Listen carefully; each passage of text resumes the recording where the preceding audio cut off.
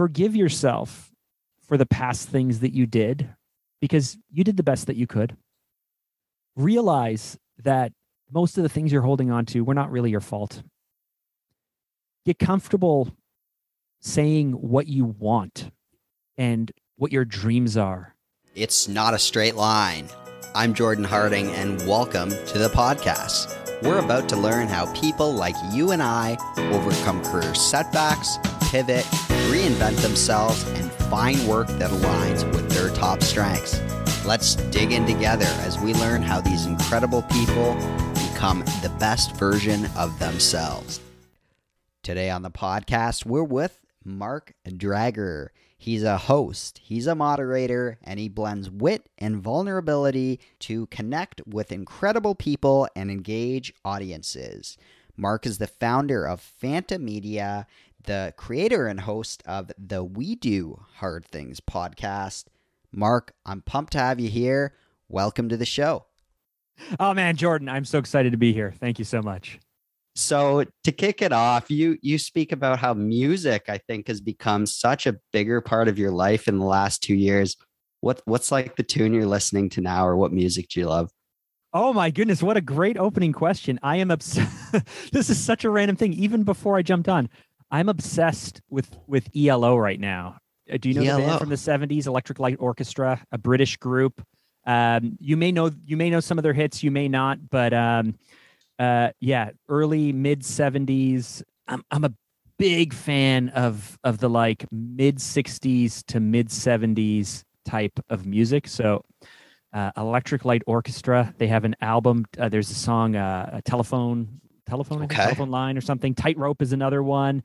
If I played their music for you, you'd go, oh yeah, I know that from movies. Like it was so prominent, and they became such a big like mid 70s band that all of the movies produced in the 90s were all the Adam Sandler movies, all of the movies in the 90s were licensing this music because it was just so prominent in their childhood.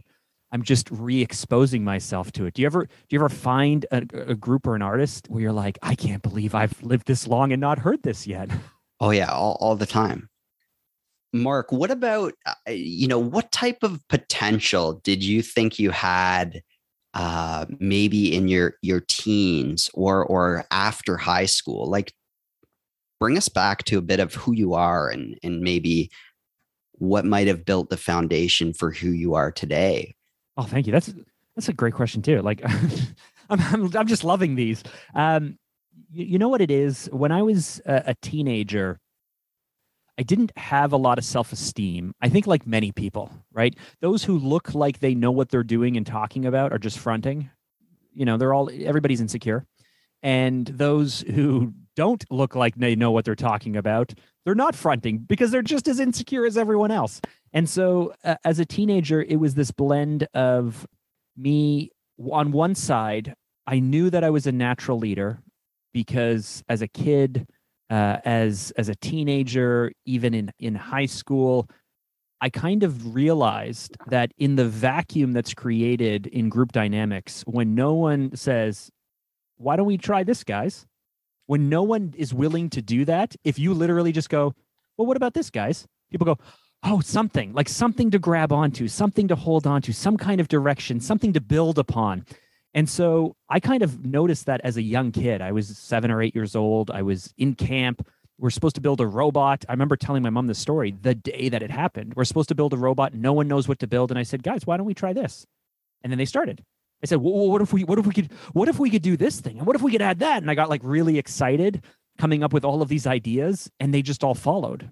And I remember turning to my mom as she picked me up and saying like, hey, I kind of just came up with stuff and everyone liked the ideas and they just kind of did it. And that was the thing that like snapped in my brain, that I realized, that I spotted, that I identified. And so that hey guys, why don't we, that excitement, that idea generation, that kind of what I've come to learn today in the entrepreneurial world is called being an entrepreneur or being a visionary.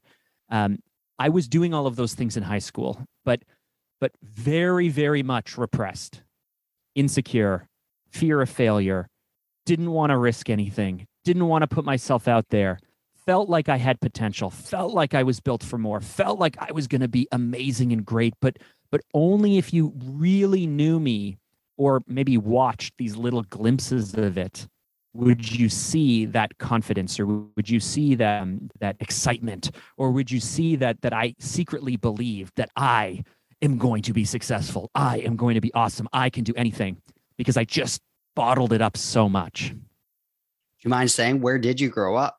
I grew up in North York, which is the suburb of Toronto. So I grew up at Don Mills and Finch, like in North York. And then when I was 13, my mom and my stepfather moved us out to the middle of the country, like halfway, but 7 kilometers from a town with 4,000 people, and 7 kilometers or like 3-4 miles for our American friends from a town with like 2,000 people, like 70 acres, middle of nowhere. I'm in grade 8. I now have to take a school bus. I don't know anyone. And then so I spent the rest of my my high school career in a little town called Port Perry. Okay. A lot of people from Ontario listening this would recognize Port Perry. That's right. And so, Mark, like, you've been running Phantom Media, and we can speak about that for 15 years. Was there something, what was before that from a work career standpoint, or did you just jump into being an entrepreneur very early on? Both. I mean, so I'm kind of one of the older millennials. I'm 39 now. I think the oldest millennial, my sister's age or something, she's 40, 41, 42, something like that. So I'm kind of one of these early millennials. And when I was in high school, I wanted to become an architect. That was my plan. You know, my family is a construction and a development family. They build homes, and it's just like they build stuff. And so I was very comfortable with that. And it's like, I want to be an architect. And I loved the idea of it. I used to chart out and sketch out like floor plans as a kid of different things. And I loved building Lego with stairs and space and light and all this stuff. And I still love it today. But in high school, I got scared. You know, I did not do well in school until high school. And then I realized, oh, I've got a great memory. I can pick up things really, really, really fast, which means I don't have to try. And so, like, when you test well, when you have a great memory and you can pick up things really quickly, you test well. And when you test well, you don't have to have good study habits, and you don't actually have to really learn anything. You just have to test well. And so I hit my final year of high school, and I was in OAC because I'm of that age, and could not get my mind around chemistry. It was like the first class I was ever failing. And I got scared. And I thought, well, if I can't wrap my mind around chemistry, how can I wrap my mind around algebra? And how can I wrap my mind around first year engineering at Queens or wherever I was hoping to go in my life plan? And then how can I, and it just snowballed. And today I would go back and tell myself, like, Mark, get a tutor, try a little harder, push yourself. You can do this. You can figure this out. This is not the hardest thing you're going to face in your life. But at the time, I thought film school would be a lot more fun. And so I went to film school. I graduated high school. I went to a private film school that was an 18-month course. I aced everything and didn't realize, again, all these lessons, didn't realize that schooling isn't about getting good grades. It's about what you put into it, what you learn, what you get out of it yourself, you know, the people you meet, the network you grow, all of those things.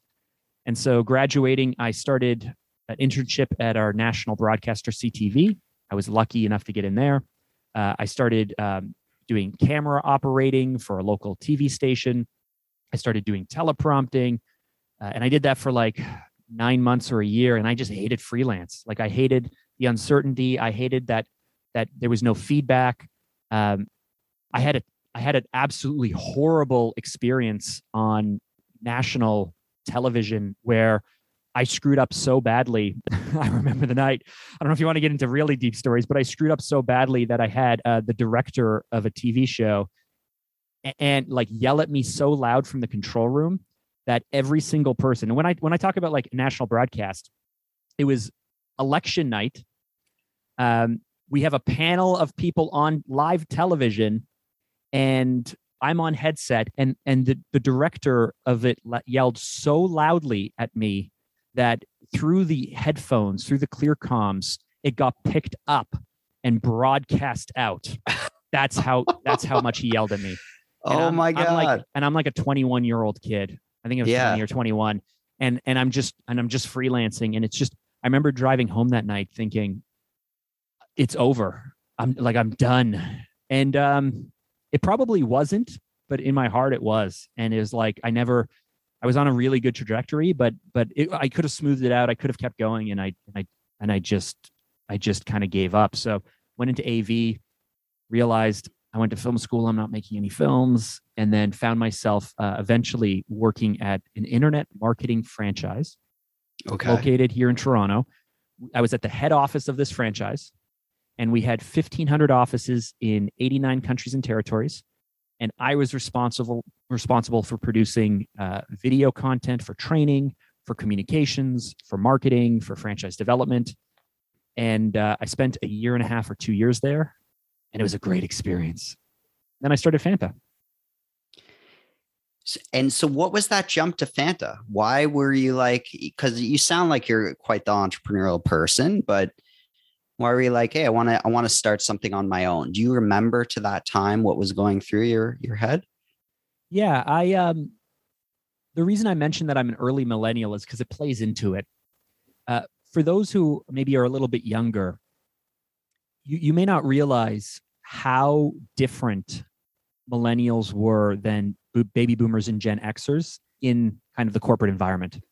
So first of all, myself and everyone that follows, and now it's pretty common practice. People accept this, but when I entered, it was like I wanted to learn as much as I could, as quickly as I could. I wanted to move up as fast as I could. I wanted as much responsibility as I could. I wanted to taste everything. And I even remember finding myself in a job for like 3 months going, well, I've learned everything I'm going to learn in this job. And so I had to very carefully keep myself from bouncing from thing to thing, because I also recognized, no, I did not learn everything in 3 months. That year over year, there's cycles for business, and there's lots of stuff that you can't see coming. And everyone around me was saying, like, just slow down. You talked about music. There's a Billy Joel song where he says, like, slow down, kid. Slow down, kid. You can't have it all right away. But us millennials at the time were constantly told by everyone older than us that we just wanted too much too fast, and we had to put in our time, and we had to slow down, and we had to relax. And that really irked me. And so, maybe it's ego, maybe it's just our age, maybe it's because I was hungry to learn and learn and learn and wanted more and more and more. But I just knew that working for someone else, I just believed. I grew up believing that one day I would just do my own thing. And so when I left that internet marketing company, I had already spent 6 months poking ideas around in my head, talking to the VP of my department about leaving and starting a company and what I could do. And then I started this company, Fanta Media, by basically approaching the CEO and saying, hey, Ron, I was really, really lucky. When I say I learned a lot of this company, I was a department of 2. It was me, and I had a junior underneath me, but I didn't work with any colleagues at my level. I was at, like, how companies have tiers of people? Yes. I was like 4 levels down from the CEO.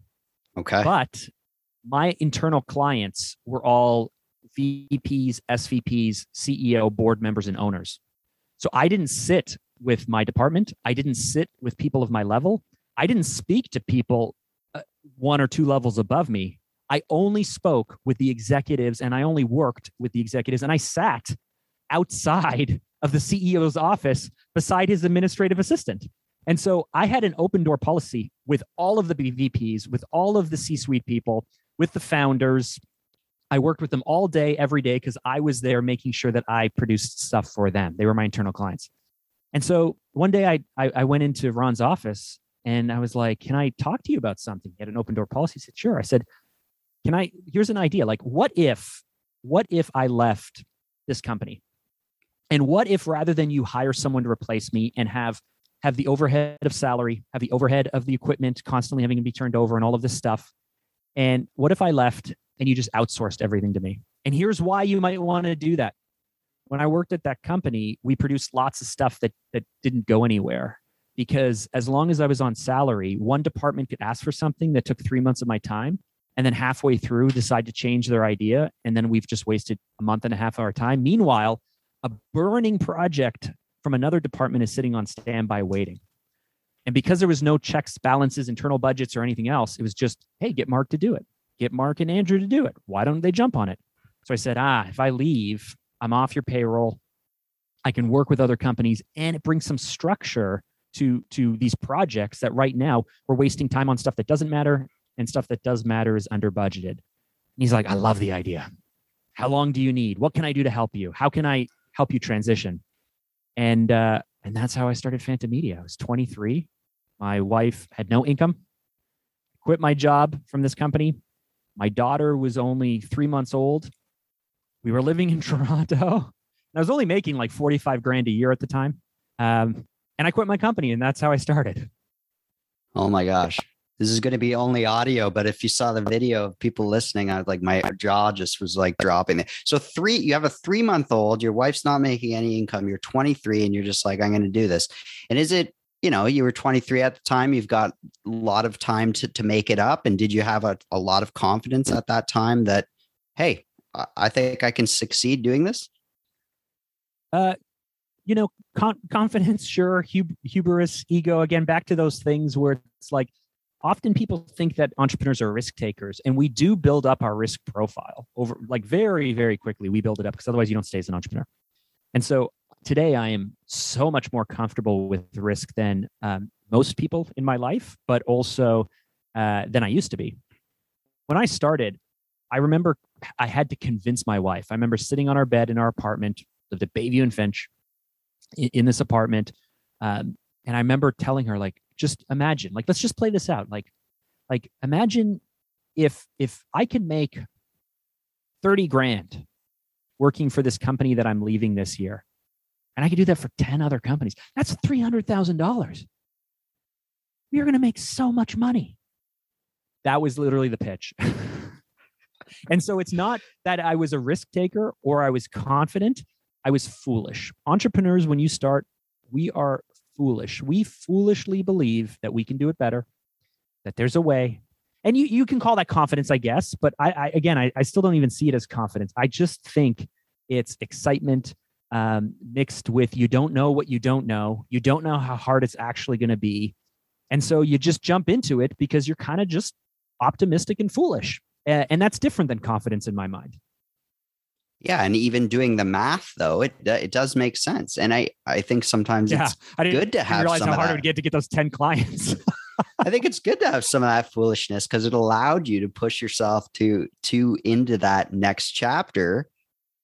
And by the way, I'm sure we could spend the whole podcast on speaking about Phantom Media and the lessons you've learned.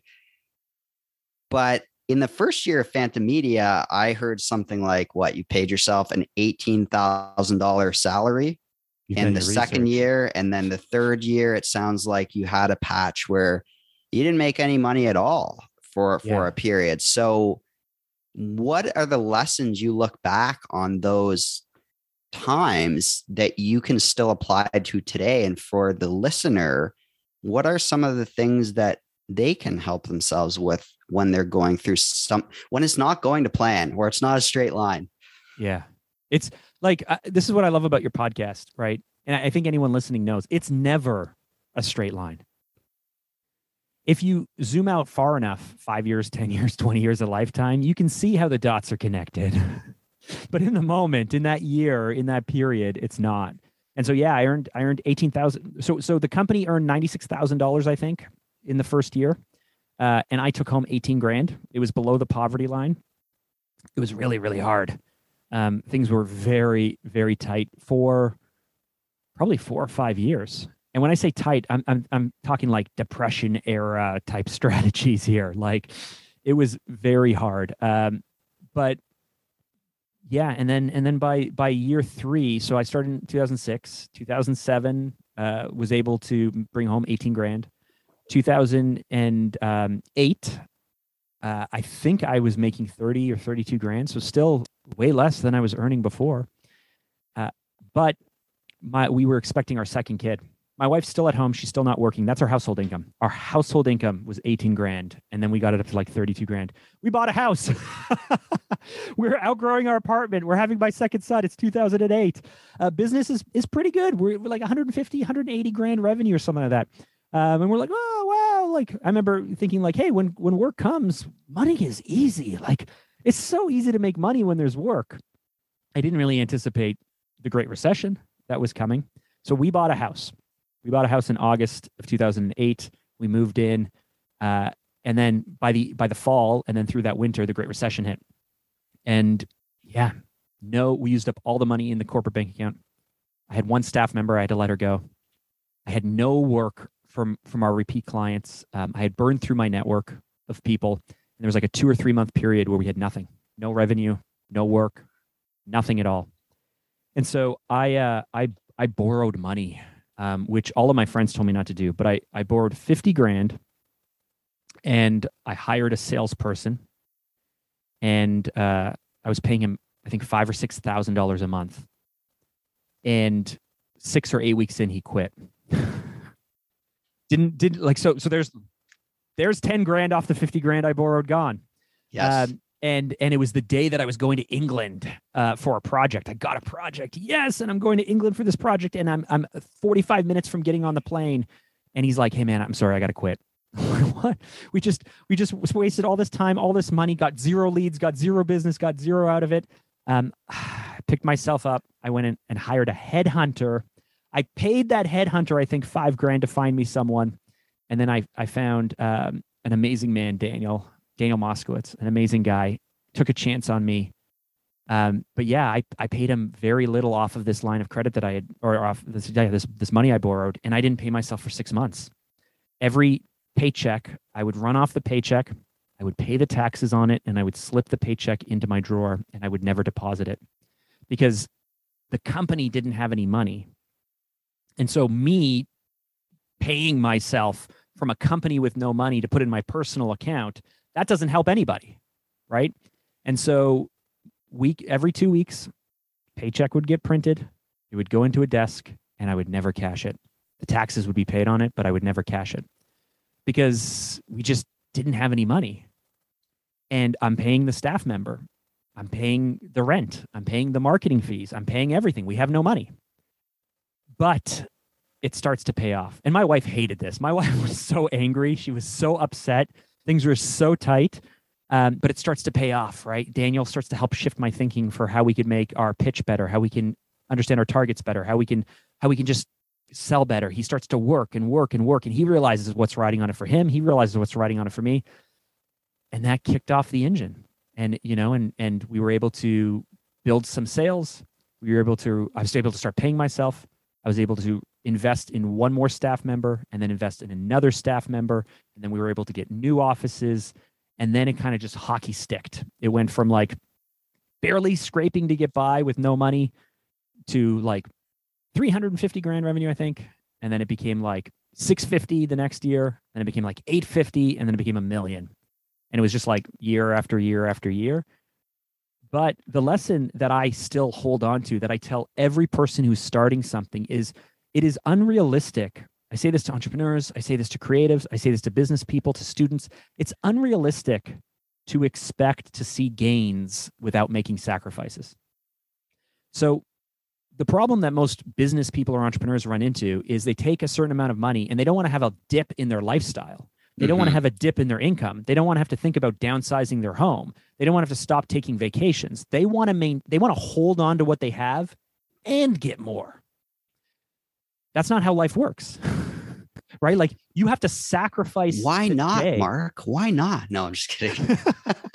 Well, I mean, what about you, dude? What about all the sacrifices that you've made and the investments that you've made and the time and commitment that you've put into things that even this podcast, right? That don't have a quote unquote initial payoff. And Yes. then 3 and 4 and 5 and 6 years later, or a decade later, people look at you and they go, I want what you have. And you go, you can do it. Anyone can do what I've done. Most people do more than what I've done. I mean, I look at myself, and this is part of the, like, I don't feel good enough. I could do so much more. But the thing is, it's just like, just embrace the suck, do the hard things. On my background, I have this big poster for our listeners. It says, think big, be bold, say yes. That's like my motto, because I think small by nature, and I'm not bold, even though people might think I am. And I say no to almost everything. I say no. My wife says, you want to do this? No. My kids ask me something? No. An opportunity comes along to invest, I find the holes in it. Like, that's us. We share some similarities there. And like you said, it is us, it's people.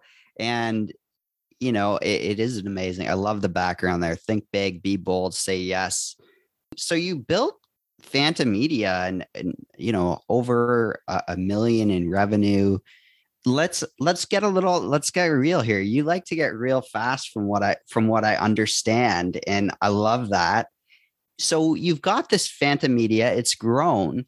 And then you come to this really harsh realization that I'm just making successful people slightly more successful, because I believe what you were doing is creating like national campaigns and producing video and content spots. And, you've even spoken about some of the amazing things you did, like flying to islands or seeing a 737 and filming in it.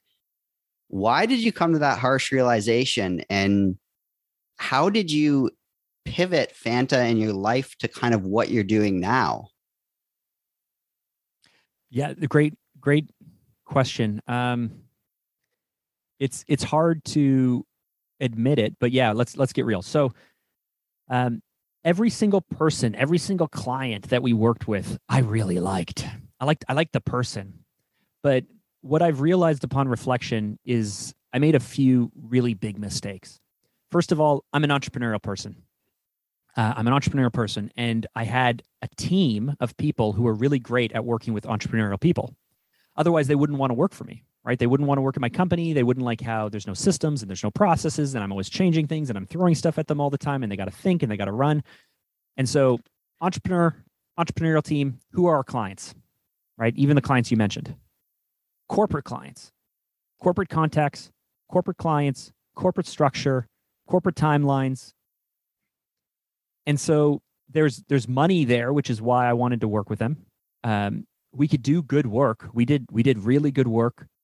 We poured our heart and soul into things. But after a few years, I really struggled with feeling like, and it's not even imposter syndrome. I struggled with the fact that I owned a really great video creative agency, video production company, creative agency. I owned this thing, but I didn't enjoy any aspect of the process. And so for all of the people who say like, it's not about the destination, it's not about the result, it's about the process, it's about the journey, it's about the steps, it's about how you get there. I just was working so hard to try and build it to a stage where I'd have nothing to do with it because I hated it. I don't like being on set. I find it very slow. I find it very tedious. I don't like the number of conversations we have to make a decision. I don't like how we have to think a million steps ahead for every possibility of everything that can go wrong when there are so many variables. Because if one little thing goes wrong in this very organic, creative process, a lot of clients will come back to you and say like, how come you didn't see that coming? How come you didn't know? And so it really, year after year after year, you can grit your way through it. But I had a business coach that I was working with that I told him, I think in 2011 or 2010, like, I am just desperately trying to build this as fast as possible because I hate it so much I don't want to do it. And I really struggled, and I would never admit that to anyone back then. I would never say that to anyone because I was very proud of the work. I was very proud of the team, and I was very, like, my identity was that I owned this agency. But I just didn't like most of what we were doing, and I didn't want to be a part of it. And so I struggled with that. And then, after a few years, we're moving up, and I'm making a lot of moves to keep my team happy. That's what I was doing. I chose to do that. Taking the company without a lot of vision and direction because I wasn't excited about it. And there was a time at a Christmas party. We were having a Christmas party. We had all our team come together. I would typically give a speech or a toast. I would typically talk about the year we've had and the year we're about to come, all that CEO visionary stuff, right? And there's like 18 of us there. And I just remember saying like, Well, it's been a year. Next year will probably be a lot like this year. Whatever that means. Like, that was my toast. And it was just because I was just like, so like, well, and you know, we got there's times where you get, you know, like the shit kicked out of you. There was a day in May where we lost $380,000 in one day across 3 projects. Wow. One commercial campaign got put on hold. Another campaign got canceled. And then something that I knew was going to fall apart fell apart. But these aren't like potentials. These are like signed contracts. Yes. This is revenue. This is like just gone. Okay. Right. Like, so everything felt out of control. I realized I felt like a victim. I looked like a victim. I acted like a victim. And when you're stuck in that space for so long and you start to look at the people who are giving you projects, good people who care about their job, you get really cynical. And I hit a point where it's just like, yeah, I looked around and I was like, great.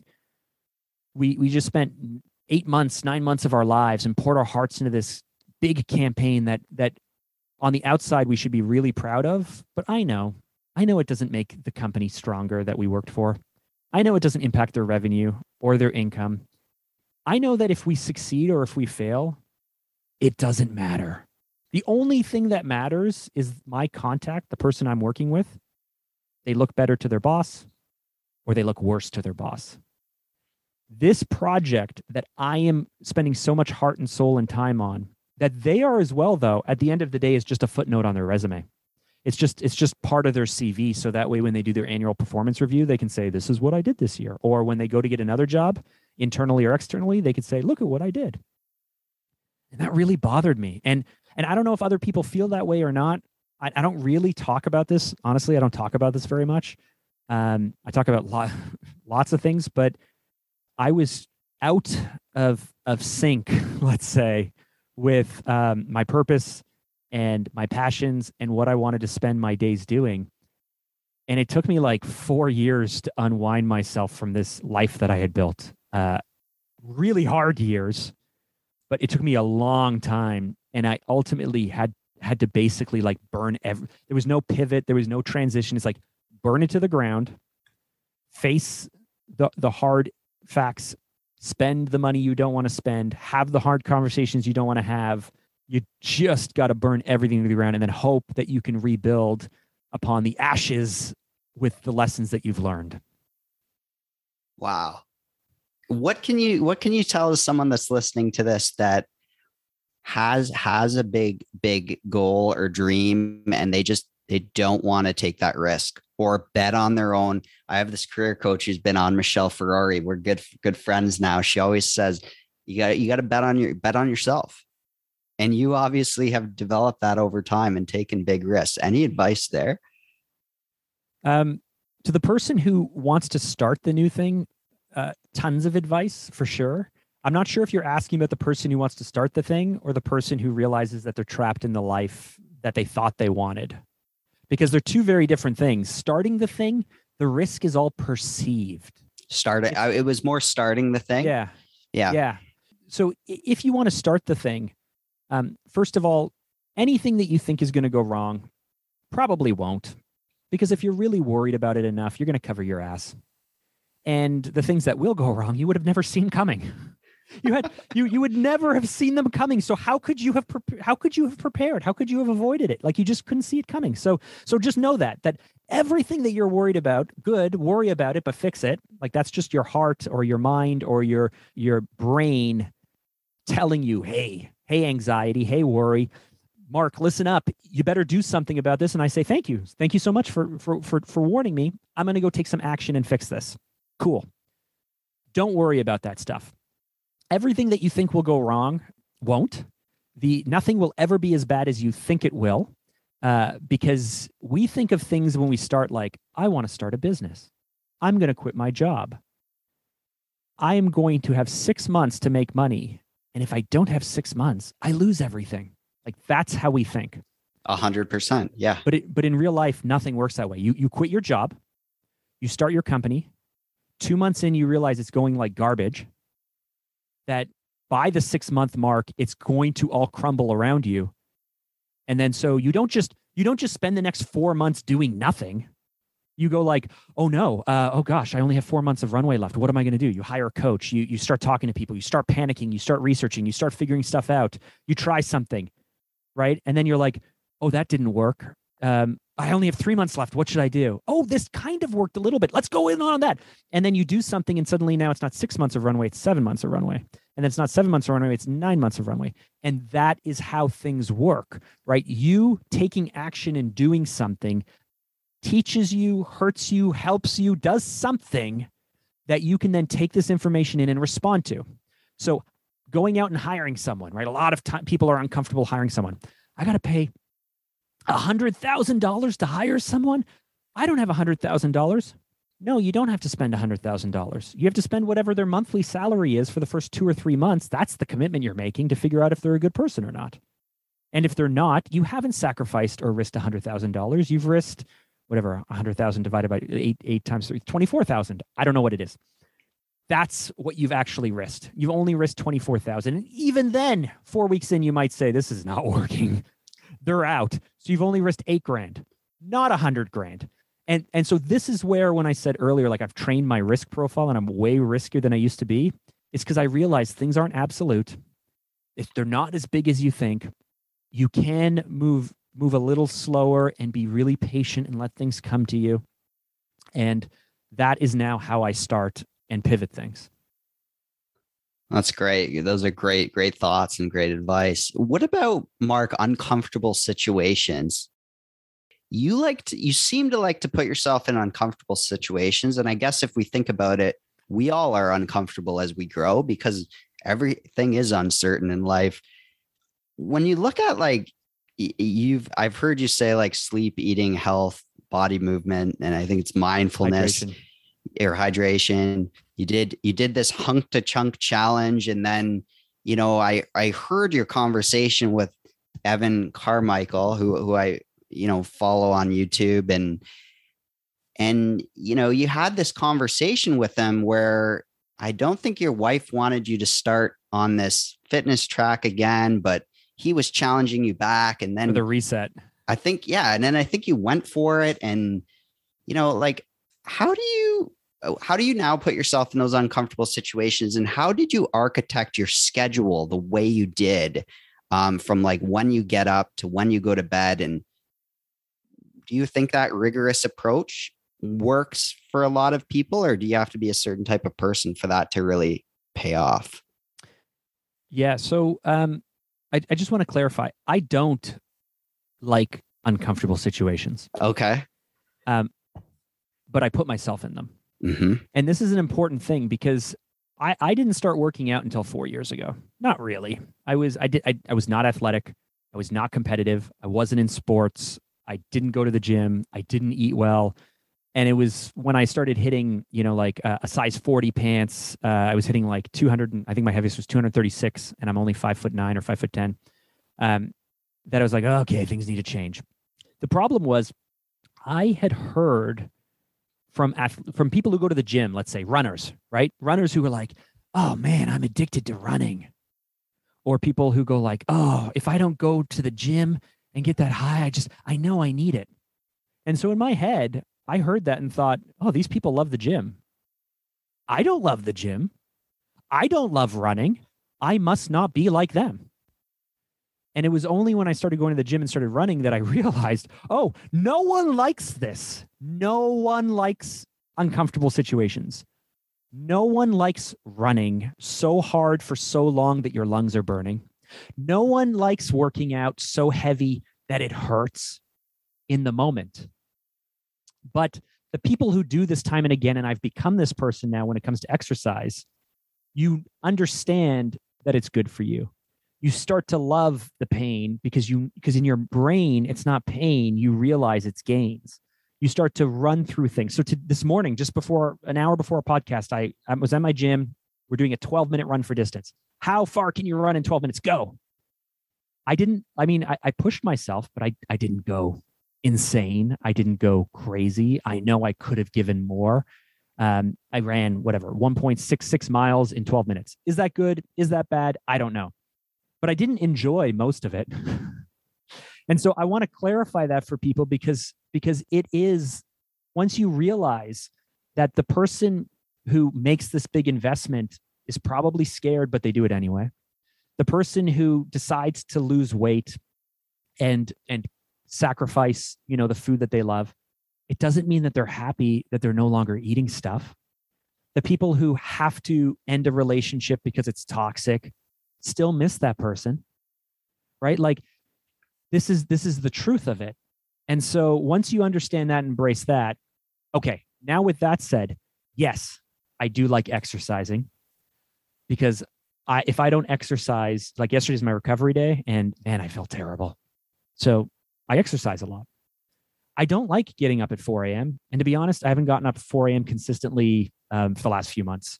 I've been kind of worried about my sleep a bit. So like this morning, my alarm went off at 4:25, and I reset it and I gave myself another hour and a half to sleep. And I got up at 6.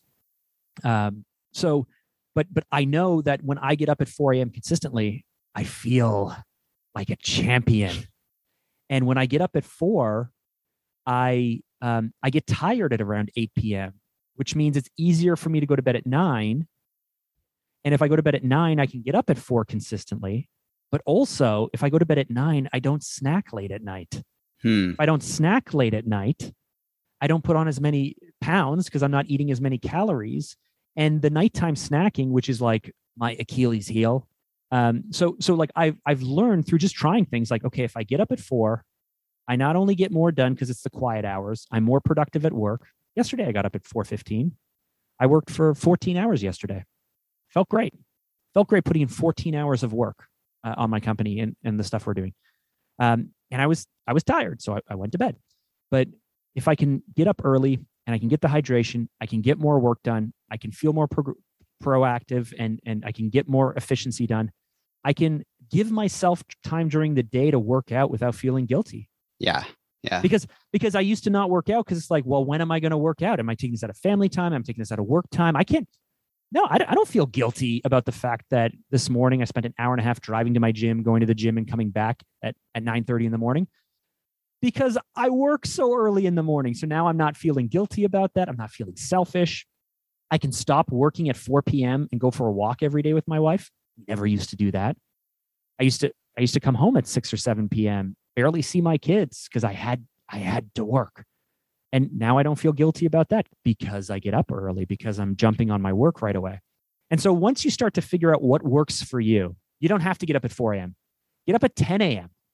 I don't care what the hours are, but get up consistently, go to bed consistently, drink more water than you think you should, move, and limit what you eat, like the types of food you eat. And if you do that for 2, 3, 4 weeks consistently without going crazy, I 100% guarantee you will feel better. You will lose weight. You will gain strength. You will gain confidence. You will look better. Like all of these things happen. And once you can do it consistently, like it's not hard, but it will change your life. So true. And I really do like that you've been able to find that time where you do stop working. And I'm sure it's not, 5 days a week, it's the same time, but you make an effort, a conscious effort or intentional effort to hang out with your kids and your wife, because you've got 4. And that's a very important part of your life that you've seemed to fit in very well, or as well as possible. Yeah. I mean, I would, I would rather just work all the time. Like I would rather only do what I want to do when I want to do it for my own interests. Like that would be ideal, but who lives that way, right? Like, so on one side of the spectrum, too many of us are doing everything for others. We're fearing judgment. We're doing it because they're guilting us, or we feel bad, or we're worried they're going to get mad at us. So we're doing everything for others. On the other side, which I just shared with you as my dream, I'd rather spend every minute of every day doing whatever interests me without any responsibilities for others. Like that is what I actually secretly really want. But rather than lean to the first side where most of us are, over the last few years, as I said, it's taken me like 4 years to unwind myself from that and make the sacrifices. I'm now way more on the other side of the spectrum where I can do what I want when I want. And deep down in my mind, I always thought, if I do this, how will I make money? How will I serve others? How can I build a team? How can I do these things? Surely, the slower path that's less stressful couldn't possibly work. And yet it does. It does work. You're afraid it won't. You're afraid that if you just stop the hamster wheel that you're on, everything will fall apart. But again, once you get comfortable kind of burning everything to the ground and knowing you have lots of time to rebuild, you don't worry about that so much. That's incredible. I mean, we could go on for another full hour with this podcast. And I think just that last 4 years in particular is so impactful. And by the way, I won't share this podcast with your wife about the wanting to work all the time. Oh, she knows. She already knows. I figured that. You didn't see the me and Evan episode where I came up with this idea if I could work.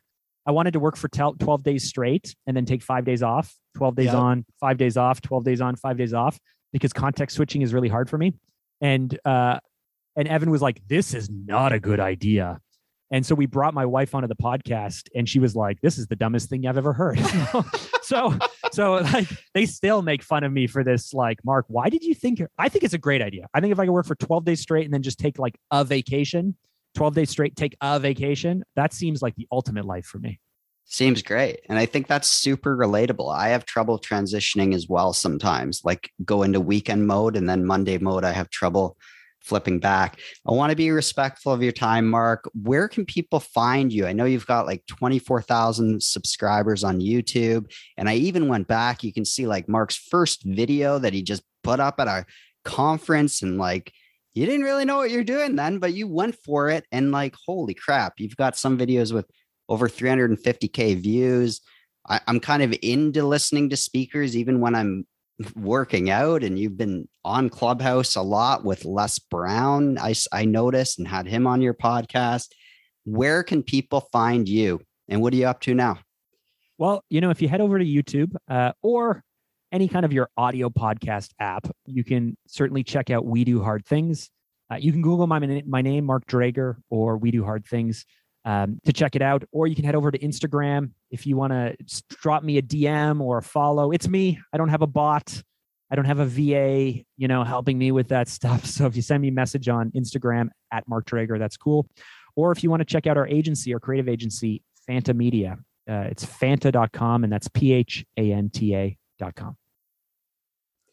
And as the last question I've got to ask is someone who share this, a lot of times I've gotten up in my own career life and not felt enough. Is there something, or are there a few things you keep in your mind now that really, really help you get through that? Yeah, it's yes. If you start to do these things that I've talked about and give yourself time, and when I mean time, I mean like 2 or 3 years, forgive yourself for the past things that you did, because you did the best that you could. Realize that most of the things you're holding on to were not really your fault. Get comfortable saying what you want and what your dreams are, and not worrying about other people's judgment. Like basically, from the outside, you may look more like an asshole. You may come across more as a bitch, but in fact, all you're doing is putting yourself first. And honestly, who cares what those people think? Because would you rather them be comfortable with you, but you hate your life, yourself? And I say hate, and everyone's like, I don't hate. Trust me, you are not happy. You're not happy. And so, like, would you rather wake up happy and excited, but know that there's a few people who may throw shade at you while others secretly admire what you're doing? Yes, I would rather do all of those things. So forgive yourself, start to dream, start to say yes, start to challenge yourself, and you will find over the course of a few months, over the course of a few years, Like my wife just today, she had this amazing opportunity come her way. And I said to her, where were you 1 year ago? Remember where you were 1 year ago. Us here in Ontario, we were in lockdown. My wife didn't have a lot of opportunities. She had just gotten this job that was put onto standby. Then she was let go 3 weeks into it when we finally opened up, like just up and down and up and down. And today, 1 year later, not really that much time, totally different person, tons of new experiences, great new opportunities coming her way. She's a badass now. And she's a fraction of who she's going to be in 5 or 10 years. So do all of those things, give yourself time, forgive yourself, and trust me, if you keep checking in on yourself, you are going to be amazed at what you're capable of. That's amazing. I had the hairs popping up my arm as you were saying, especially the forgive yourself one, because I think we did the best we can at times throughout our career and throughout our life. And I will recommend people should listen to your episode on the 5 books that will change your life on the We Do Hard Things podcast, especially the first 2 books you mentioned, the one with Viktor Frankl and the one with Bronnie Ware, is it? Bronnie Ware, the 5 Regrets of the Dying. Yeah, incredible stuff. But Mark, thanks so much for doing this, for reaching out and for doing everything you've done on your podcast and your platform for people. Thank you, Jordan. I so appreciate what you're doing as well, man. So this could be a giant love fest. But listeners, if you haven't subscribed already, make sure you subscribe to the podcast for Jordan. That's right. Thanks, Mark. Appreciate it, man. There you have it. Thanks for checking out It's Not a Straight Line. If you enjoyed this episode, please subscribe on Apple Podcasts, follow on Spotify, and if you can, leave me a review, provide me some feedback, and I wish you all the best as you find your way in your career and life.